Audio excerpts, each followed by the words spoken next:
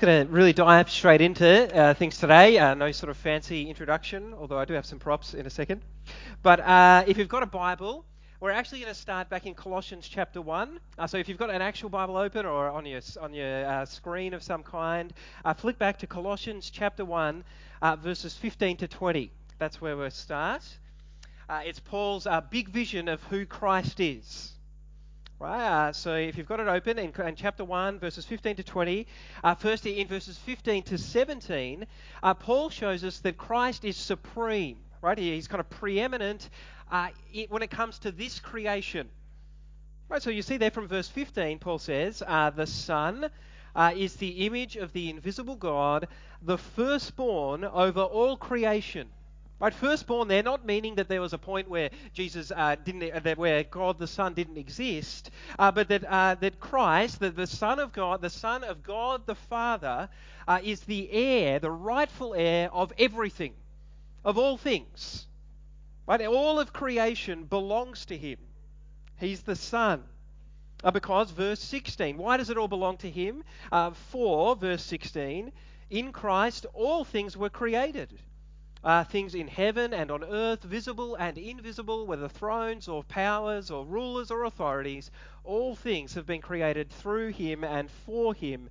He is before all things, and in Him all things hold together. Right? So all of creation belongs to Christ, God's Son, because it was all created through Him and for Him, and it's held together by Him. So that means, what does that mean? It means that when humanity relates to God the Father and to Christ His Son as supreme, right, as the center of their lives, as the sun around which their life orbits, when that happens, the world is full of life and peace and wholeness. Right, when that happens, which is where my props come in, right? So it could be, this kind of perfect world could be represented by this wonderful, brand new, without blemish, completely whole pot. It even has all things written on it. Clearly, it represents all of creation. Just use your imagination a little, right? So this is all things kind of under the supremacy of God the Father and of Christ His Son, perfect and whole and full of life and blessing. It's a wonderful place. A wonderful place. We'll come back to that in a second. Of course, the track record of humanity, right, from the time of Adam, is that we don't relate to God the Father or to Christ His Son as supreme. So instead of a world that's full of life and peace and wholeness, we've got the world that we live in. A world full of death and hostility and brokenness.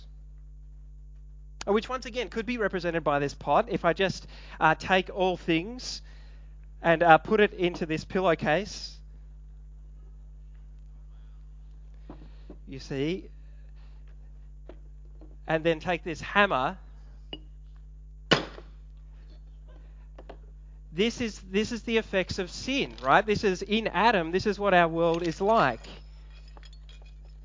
It's not full of life and peace and wholeness. It's a fragmented mess, you see. That's the effects of our stubborn refusal to live under the supremacy of God the Father and of Christ His Son. It leads to lives. It leads to a break in the relationship between us and God, between us and one another. The creation itself is broken. Our relationship with creation is broken. The whole world is in pieces because of our sin. But God is good, isn't He? He's gracious. That's Paul's point in this section. So in Christ, His Son, He's committed to putting back together the pieces of our world, to reconciling them, to setting them right. So if you look in chapter 1, verse 18, Paul says, and Christ is the head of the body, the church. He's the beginning and the firstborn from among the dead, so that in everything He might have the supremacy. Right, firstborn again, right? Again, it means, it carries the idea that Christ is the rightful heir. So what's Paul saying? He's saying all of this creation belongs to Christ, and all of the new creation belongs to Christ. The new creation that Paul says we see first in Christ's own resurrection from the dead, right, as he conquers death, and second in his church, in us, in the body of Christ, over which Christ is already supreme, you see. He's already the head of his body. So in Christ, Paul says, God is creating a new creation with a new humanity, and his new humanity is us. It's the church. How is he doing that? Look in verse 19.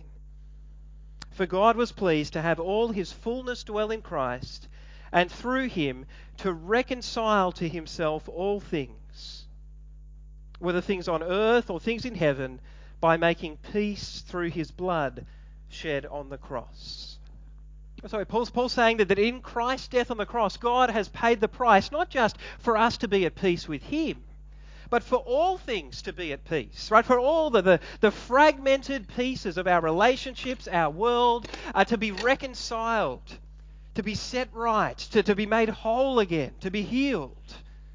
That's what Paul's saying God is doing in Christ, and he's saying that process of things being reconciled and set right, put back together, that process starts right here in the church. The body of Christ, over which Christ is already supreme. And in our lives, God is putting back together the pieces of this broken world. He's putting back together the pieces of our broken and sinful lives. So what does that mean? Why have I given this big introduction? I think it'll help us to remember two things as we look at today's passage. The first thing I want us to remember is that we shouldn't expect too little. Right? We are God's people. We are in Christ. We're not primarily in Adam. Right?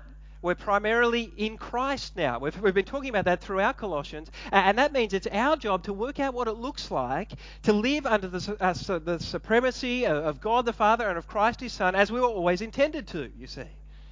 So that's what Paul's going to be unpacking today in marriage and parenting, next week in workplaces, in the week after that in how we relate to the wider world. All of this is how do we relate? How do we live under the supremacy of God the Father and of Christ His Son? And as we seek to do that, we have to remember two things. The first is that we shouldn't expect too little. Paul knows that he's writing to people who are new creations in the Lord Jesus Christ, people who've heard and experienced the reconciling power of the gospel. So what does he expect? He expects them to actually change. He expects them to live differently, to live radically countercultural lives. Because sometimes when God puts back together the pieces of our life, He does it in ways that we don't expect. That's the point.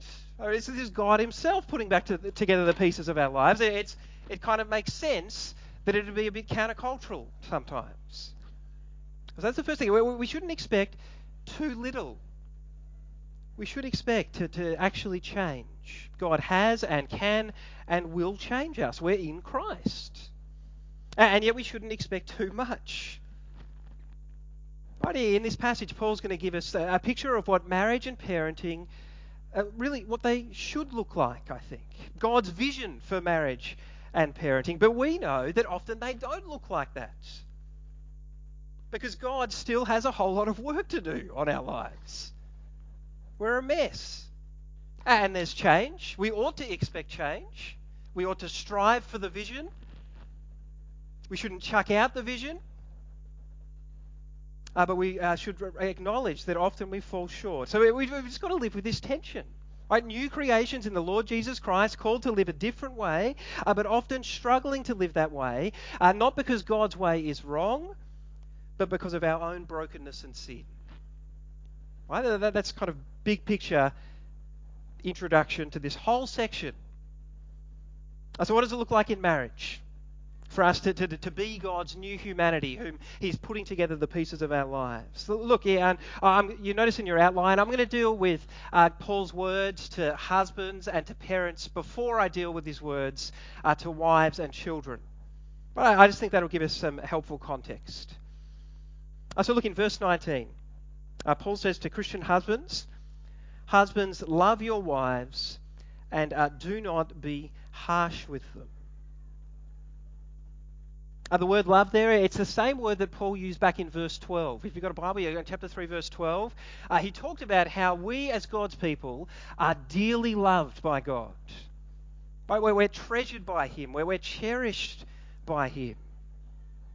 It's the same word that's used in Ephesians chapter 5 to describe Christ's love for His church. Right? His radically self-sacrificial love.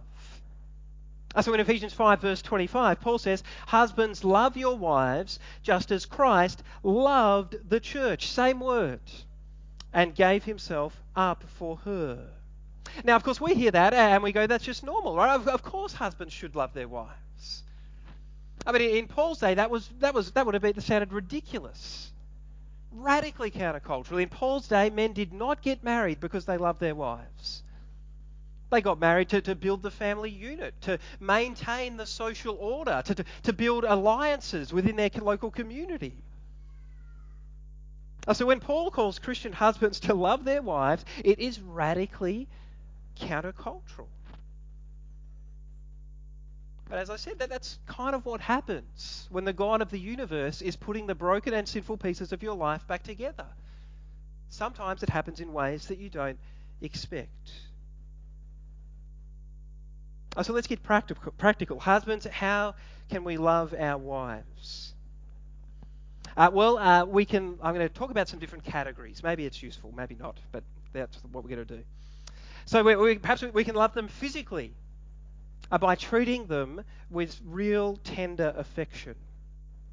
Now, every couple's different with this. I understand. Some couples, they kind of practically make you vomit because they can't keep their hands off one another. Other couples, you kind of wonder whether they ever go near one another, and then you see that they've got kids. You're kind of like, well, I guess it happened once, right? At least once. Every couple's different. But whatever it looks like in your marriage, husbands, let me encourage you to show your wife some tender affection, to love her physically, and love her emotionally. There are all sorts of ways you could do that, but a key one is certainly by genuinely listening to her. Not listening to correct her or to fix her. Right, I'm good at that, right? But listening to understand, to really seek to empathise. I wasn't sure about this category, but I was trying to think of other things. I've come up with love your wife socially. The kind of things I was thinking of was freeing her up to have time by herself. Freeing up to be able to go and see a friend if she wants to, or visit her family. Even to have some time with you. Right? Once again, couples are different with that kind of thing. Some couples think that you're almost kind of sub-Christian if you don't have a date night locked in every week. They get very panicky about that. I'm like, oh, are you guys okay? Right? But other couples kind of can't remember the last time they had a conversation for more than 2 minutes that wasn't about managing the house or the kids, you see. Right, so whatever it looks like for you, let me encourage you, husbands, love your wives by planning a date at least every now and then. Some quality time together. And let's love our wives spiritually. In Ephesians 5, Paul says that the result of Christ's love for his bride, his church, is that the church is made holy. The church is made radiant. Spiritually, it's beautiful.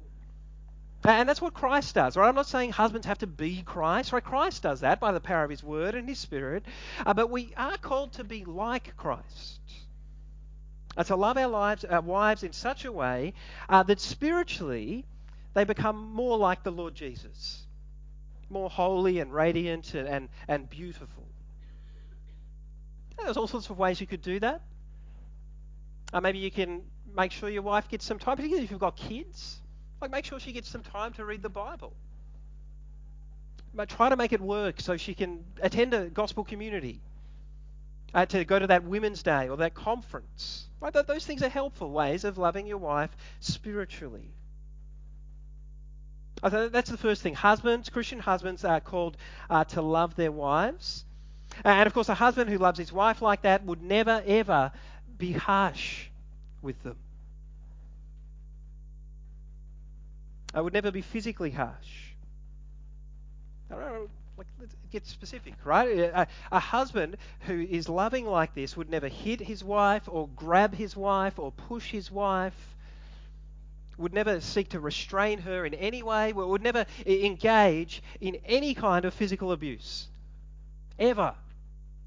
It's completely unacceptable. And of course, we don't have to lay a hand on our wives to be physically harsh with them, do we? Husbands here know that. You can slam a door in an intimidating way. You can punch a wall. Haven't touched your wife. You can loom over her in a threatening way. But all of that is completely unacceptable for a Christian husband. But for a husband who's seeking to love his wife as Christ loved the church. What did Christ do with his power? He laid it down. Laid down his life. You want to be a powerful man? Lay down your power. Right? Don't use your power to dominate your wife. In that context, some of you might be interested. There's a stack of these. The Presbyterian Church recognising, I guess, teachings of passages like this and the issue of domestic violence, family violence. Last year issued a formal statement, I guess a position statement on this issue. Let me just read a section. There's a stack of them on the back table. You can grab one after. Just to wrap up this thing about being physically harsh. Any attempt to twist the biblical teaching to tacitly sanction domestic violence or abuse is a gross perversion of the Bible's teaching. Domestic and family violence is repugnant to God and an anathema to the biblical model of sacrificial love and service. I don't want anyone to be in any doubt. That's what I think. That's what our church thinks about this whole idea of being remotely even harsh with our wives physically. It's just disgusting. We can be emotionally harsh, putting your wife down constantly, being constantly overly critical of her, maybe calling her names. You can go the contempt eye roll. You know, your wife says, "Oh, you would do that. You would say that." Typical. Right? If that becomes a regular pattern, that's harsh. We can be socially harsh, where we're so demanding of our wife that she can't get 2 seconds by herself. She could never go and see a friend or spend time with her family. Certainly not have a date with us. We can be spiritually harsh when we don't ever pray for her. When we don't encourage her with with God's word. When we perhaps expect our wives to do all the work of discipling the kids. Well, I get it. In some marriages, the husband's working long hours. You think, my wife will just take care of all that. Well, no, take some responsibility. But all that is harsh to our wives. Over time, it creates a marriage that instead of being full of love, right, the husbands love your wives, instead of that, it's full of resentment and bitterness. Husbands, love your wives and do not be harsh with them. And so in that context, we come to verse 18, where Paul says, "Wives, submit yourselves to your husbands, as is fitting in the Lord." Now, I've said God's putting back together the pieces of our lives. His words to Christian husbands, and Paul's words to Christian husbands in Paul's day, radically countercultural. And I know that his words here to Christian wives in our day are even more countercultural. In fact, for lots of you, it's not just that these words are a bit awkward or a bit jarring or a bit controversial. It's that they're downright offensive. Maybe because you personally have been abused by a man who invoked these kind of words. He might not have quoted the verse, but the gist, the sentiment was there. Or maybe like me, it's not so much you personally, but you've heard the painful stories from Channels of Hope, from a friend, a family member who was abused, who has been abused by a man who once again invoked these words. So I don't know, what do we do with that? I've been wrestling with this all week. we could say that God's way is wrong. That this whole idea of wives submitting to their husbands, which it's just in multiple places throughout the New Testament, so we could say that is not for the good of our marriages. That God got it wrong. Now, I just can't bring myself to say that in good conscience. What I can say is that we've got to be, because of the brokenness, right? God, I guess this is the tension I'm wrestling with. Because we're in Christ, we've got the power of the gospel, the power of the Spirit, God can actually empower us to live this out. But we're still broken and sinful. So we've got to be careful. We've got to be really careful. And so that's what I want to talk about. How can we carefully understand this passage, and how can we carefully apply it without throwing out this teaching altogether? So first, a couple of things to notice in the actual text. Notice that Paul says that Christian wives are to submit themselves to their husbands. Right, so whatever this submission means, it's never something that a husband is to demand or force or to manipulate. It's never that. Now, husbands aren't coming to their wives and saying, submit. That's not on, right? Whatever this is, wives are to freely submit to their husbands, and I think it's because they know they're safe. They're secure in the fact that their husbands love them and will not be harsh with them, which is how these things fit together, you see. It's why I dealt with that verse first.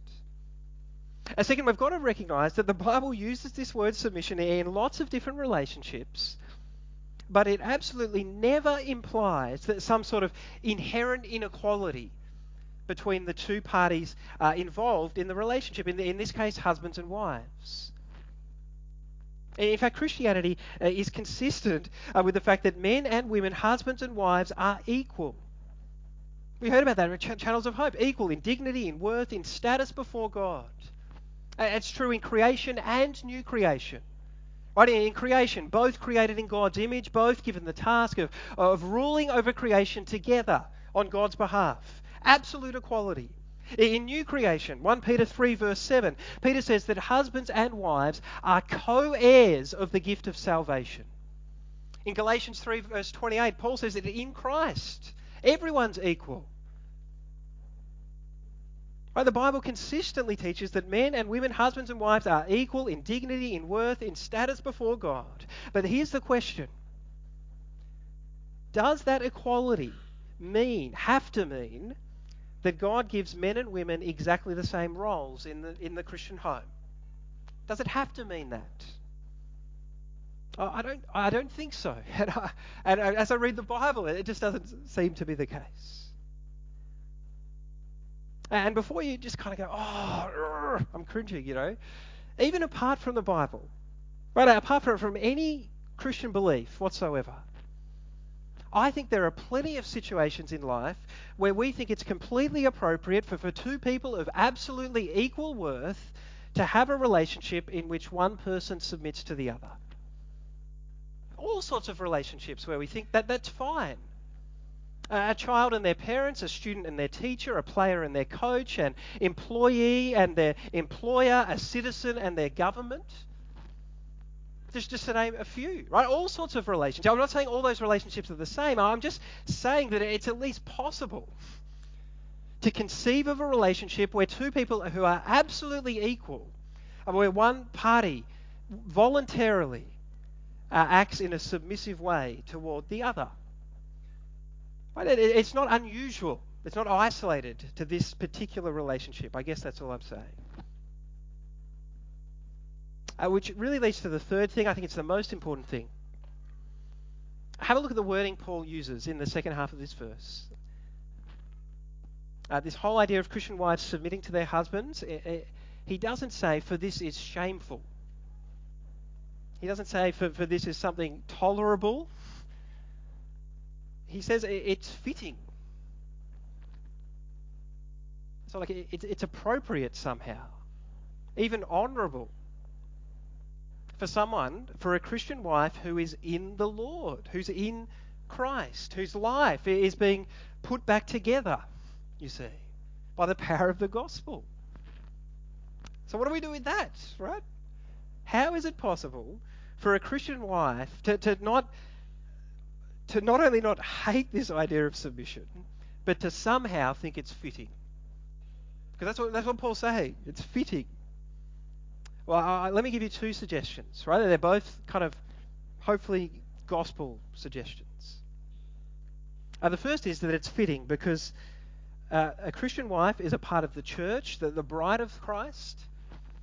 And a reader of Ephesians 5, that the bride of Christ freely submits to Christ.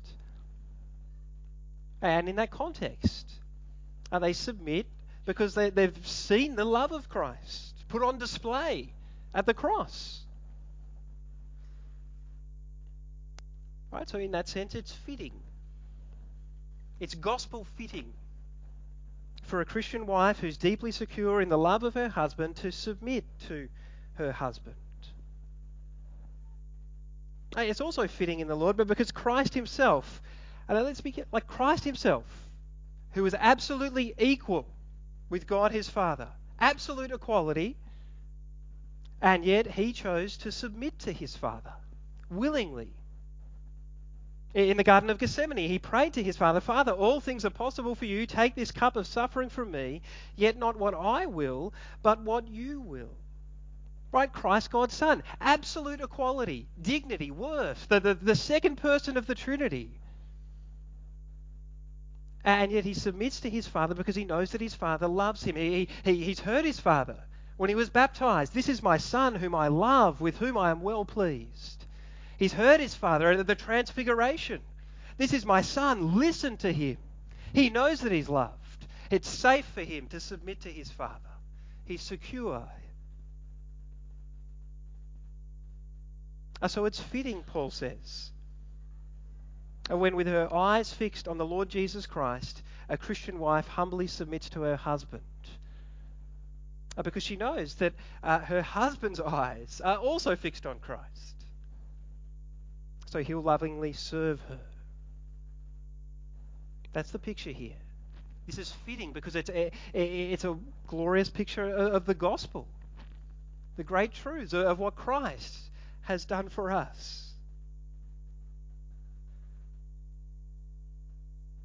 Of course, it's absolutely not fitting if a husband's demanding submission. It's not fitting in the Lord for that. It's not fitting if the husband, if submitting to her husband would lead a woman to disobey Christ. That's not fitting in the Lord. And it's not fitting if her husband's treating her in a way that is consistently unloving and harsh, that completely undermines the other part of this passage, you see. That is not fitting. But where both of these things are happening together, and it's giving a picture of the cross of Christ, then it is gospel fitting in the Lord. So that's me trying to understand it carefully. Best attempt. What about applying it? Because application's difficult. There's all sorts of cultural baggage that kind of gets thrown into this. For submission, of course, it doesn't mean that Christian wives can't have an opinion. You know, we heard about the kind of in the Solomon Islands, the Pacific. You know, it's revolutionary for them to be involved in decision making, to have their views heard. Right? That's not what submission means. In fact, in many situations, Christian wives will be much, much better informed than their husbands, and their husbands would be absolutely foolish not only to seek their opinion but to be led by their opinion. Right? Submission doesn't mean that Christian wives can't have a successful career, for example. That they've got to become housewives who only kind of have babies and bake cakes and do cleaning or something. Right? It doesn't mean that. Some of you, that might be what you want. That's a wonderful thing. But it is absolutely not a requirement of biblical submission. It's not like it's here in the text, right? Paul, we've got great freedom in terms of how this looks. Right? You can live this out and still be incredibly driven and intelligent and competent. And a loving and wise husband will seek to empower you in those things. So if that's what submission doesn't mean, what does it mean? It is a bit tricky Because I get it, like it's sort of an attitude, a spirit. But in general, in a nutshell, I think it means that God calls Christian wives to submit to their husband's desire, to love them, to serve them. And I'm going to use another L word. I know it's dangerous, but to love them, to serve them, and to lead them in God's ways. And the vast majority of the time, I think, if you have a godly husband who's living out this passage, and I know that's a big if, but if you've got that, then I think that probably won't be too onerous. For example, maybe as you submit to your husband's desire to love you by being the first to say sorry when you have a fight. That's leadership. It's dying to yourself leadership, but it's loving, sacrificial leadership. Or maybe he stands up for you in a conversation that you've found hard to have. Not saying you can't stand up for yourself, but sometimes that can happen, and it's a great thing if he does that. And actually, there's a part of you that might lament it if your husband doesn't have the balls to do it. Right, and occasionally it might be a bit trickier. I actually had never experienced this. I've only been married, nearly 12 years. But I've never experienced this in my marriage. But occasionally I've heard of situations where a husband might come to his wife and say, Gertrude, like we've been working for months to decide, which school to send the kids to or which town we should live in or whether you or I should to take that job. And it's just coming down to it. Like we've got to make a call. I've heard of situations where the husband will say, I've been praying about it, I'm thinking about it, I really feel we should do this. We just can't kind of spin the wheels forever. I honestly think it's the best thing for you, for our family. It brings glory to God. And if it doesn't work out, I take complete responsibility. It's my head on the... Right? As I said, that's never happened for me. The vast majority of the time, all the time in our marriage, decision making has been completely mutual. But maybe this might happen. And in that moment, assuming that you're secure in your husband's love for you, that he's got a track record of seeking your good and the good of your family, God calls you to submit to his desire, to do what is best for you, for your family, for the glory of God.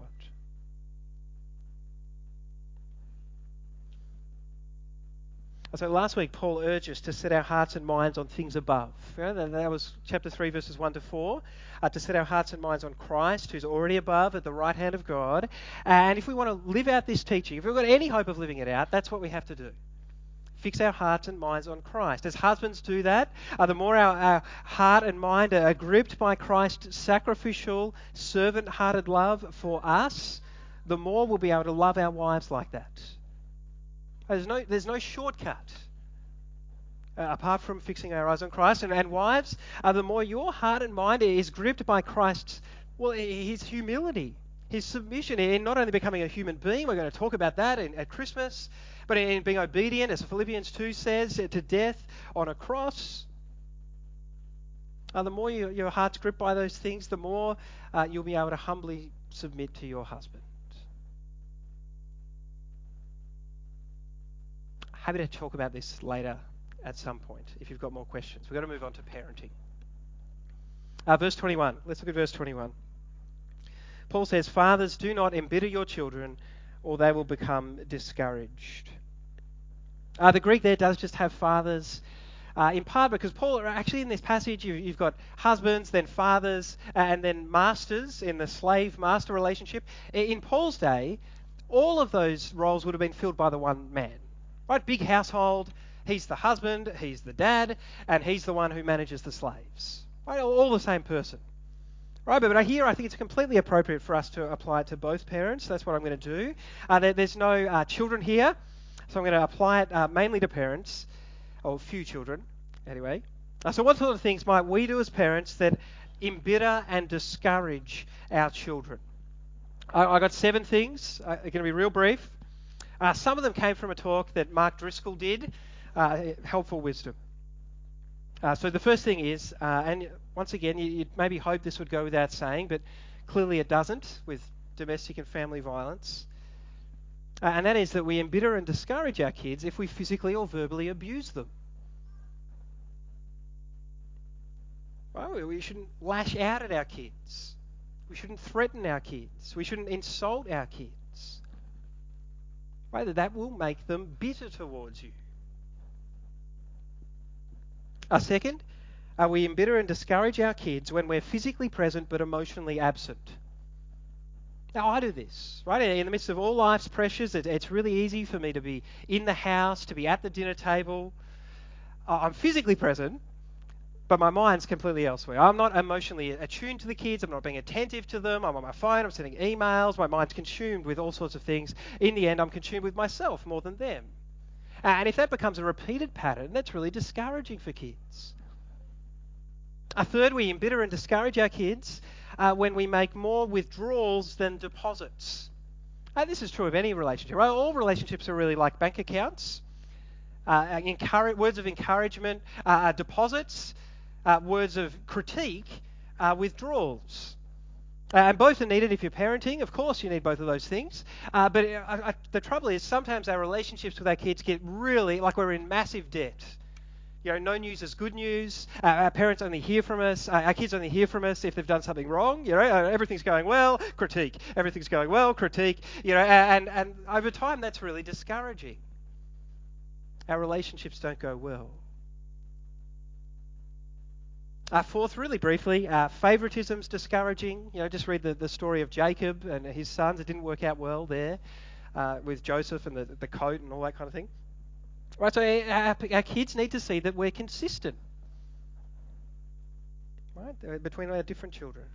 We're not playing favourites. Fifth, correcting our kids before we've instructed them is discouraging. They're kind of like, I didn't even know that was wrong, and you're kind of telling me, giving me discipline for it. Right, we've got to take responsibility for our bit. Let's teach them right and wrong, lay down the boundary, and then when they break it, let's discipline. Six, it discourages our kids when we don't distinguish between sins and mistakes.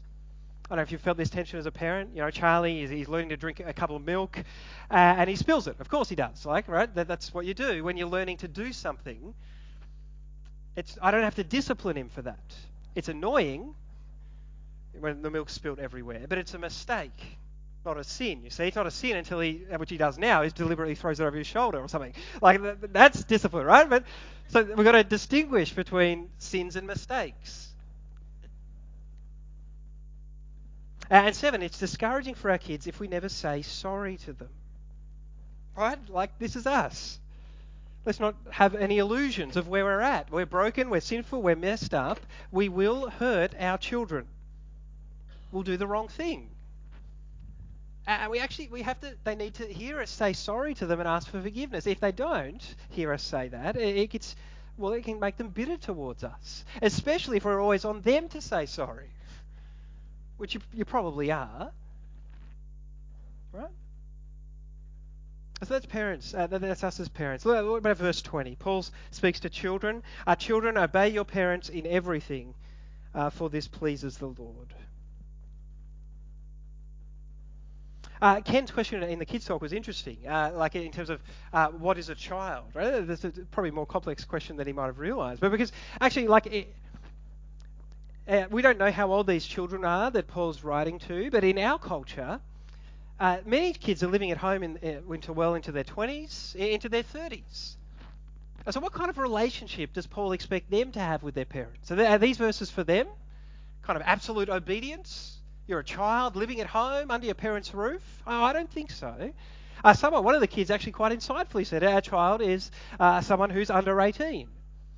Well, I think in general, that's a reasonable definition. If a particular culture says that this child is a child by their law and customs and traditions, then it's fair to say that child's a child. It gets a bit blurry if you choose to live home past 18, or you've got to work that out with your parents, right? Sometimes that's explicit, sometimes it's just in the kind of push-pull of living at home together, right? But in general, I think these words are addressed to children under 18, and Paul calls them to obey their parents. And I guess I would say, Ken's already spoken to the kids, but I would say, I think as parents, we need to be convinced that it's for our children's spiritual good that they obey us. We actually need to, like Paul's saying that here, we have to, it's for their good that they obey us. Obeying you means that they listen to you, whether they don't ignore you or pretend that you don't exist or practice kind of selective deafness. You know, with my kids, like they won't hear me ever saying, you've got to pick up your toys, but they could hear like a chocolate wrapper crinkling from 10 blocks away, right? Like the ears are just supersonic when that kind of, and so our kids actually have to listen to us. And when they listen, they actually have to do what we ask. Right, not their version of what we ask. Put the toys away. I put 2 away. No, the toys, like all the toys. Right, they have to do what we ask. And another classic is that they have to do what we ask when we ask. They say, I put the toys away. Yeah, I'll do that in a second. I'll put the toys away. No, I'll do that when I'm ready. Obedience is doing what we ask when we ask, not when they're good and ready. Now, of course, there's some grace in that. Sometimes there might be a good reason to, give them extra few minutes or whatever. But in general, that's what Paul's saying. And he's saying that children should obey their parents like this in everything, which, of course, seems pretty comprehensive, everything. Of course, there are some caveats on that. Right? If a parent is requiring their child to obey them in such a way that it would mean disobeying their Lord, Christ, then that's obedience that's not pleasing to him.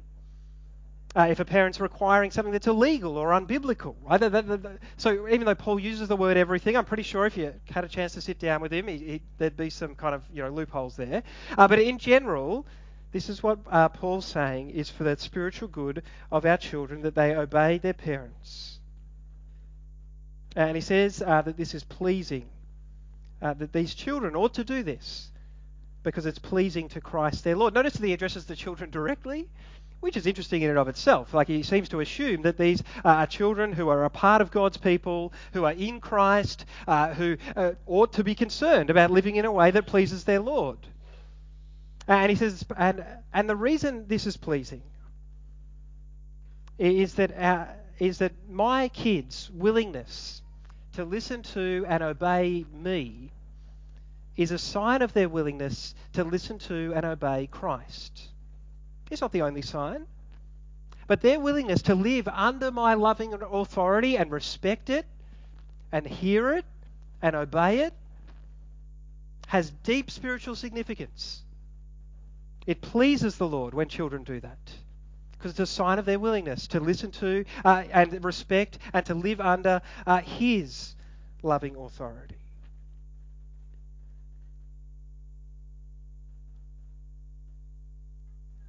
So here's back to my pot, just to finish. This is us, right? God has taken us and He's brought us into Christ. And Paul says that in Christ He's reconciling all things. In your life and in my life, He's putting back together all these broken pieces in every area of our lives, including our marriage and our parenting. And last week we saw that He's transforming us into a people that truly reflect His glory. He created Adam in His image to reflect His glory. But Adam did a poor job of that. And so now in Christ, in the new humanity, He's putting back together our lives to make a people that truly reflect His glory, including in our marriages and in our parenting. So I'm going to pray that God would do this work by the power of His Word and His Spirit. Father, we thank You that You have indeed brought us into Your people, as we've heard and believed the true gospel, that we have been reconciled with You by the blood of our Lord Jesus that was shed on the cross. But we thank You that Your vision for Your work in and through Christ, Your vision for Your world is much bigger than just us being reconciled to You, but that all the pieces of our world would be put back together. We pray in particular, Father, that you would put back together the pieces of our lives in our marriages. Pray that husbands would love their wives and not be harsh with them. We pray that wives would willingly, knowing that they're safe in their husband's love, would humbly respect and be submissive towards their husbands. We pray that as parents, that we wouldn't provoke and discourage our kids, making them bitter. And we pray for our children, that as new creations, as they become new creations in Christ, that they would be concerned about pleasing their Lord, and that they would see that their willingness to live under our loving authority as their parents is a sign of their willingness to live under the loving authority of our Lord Jesus. We know that we can't do this. We just can't do this by ourselves, Father. But we know that you, by the power of your word and your spirit, are doing this work in us. And so we pray that you would help us to surrender to you and allow you to do this work in our lives. Amen.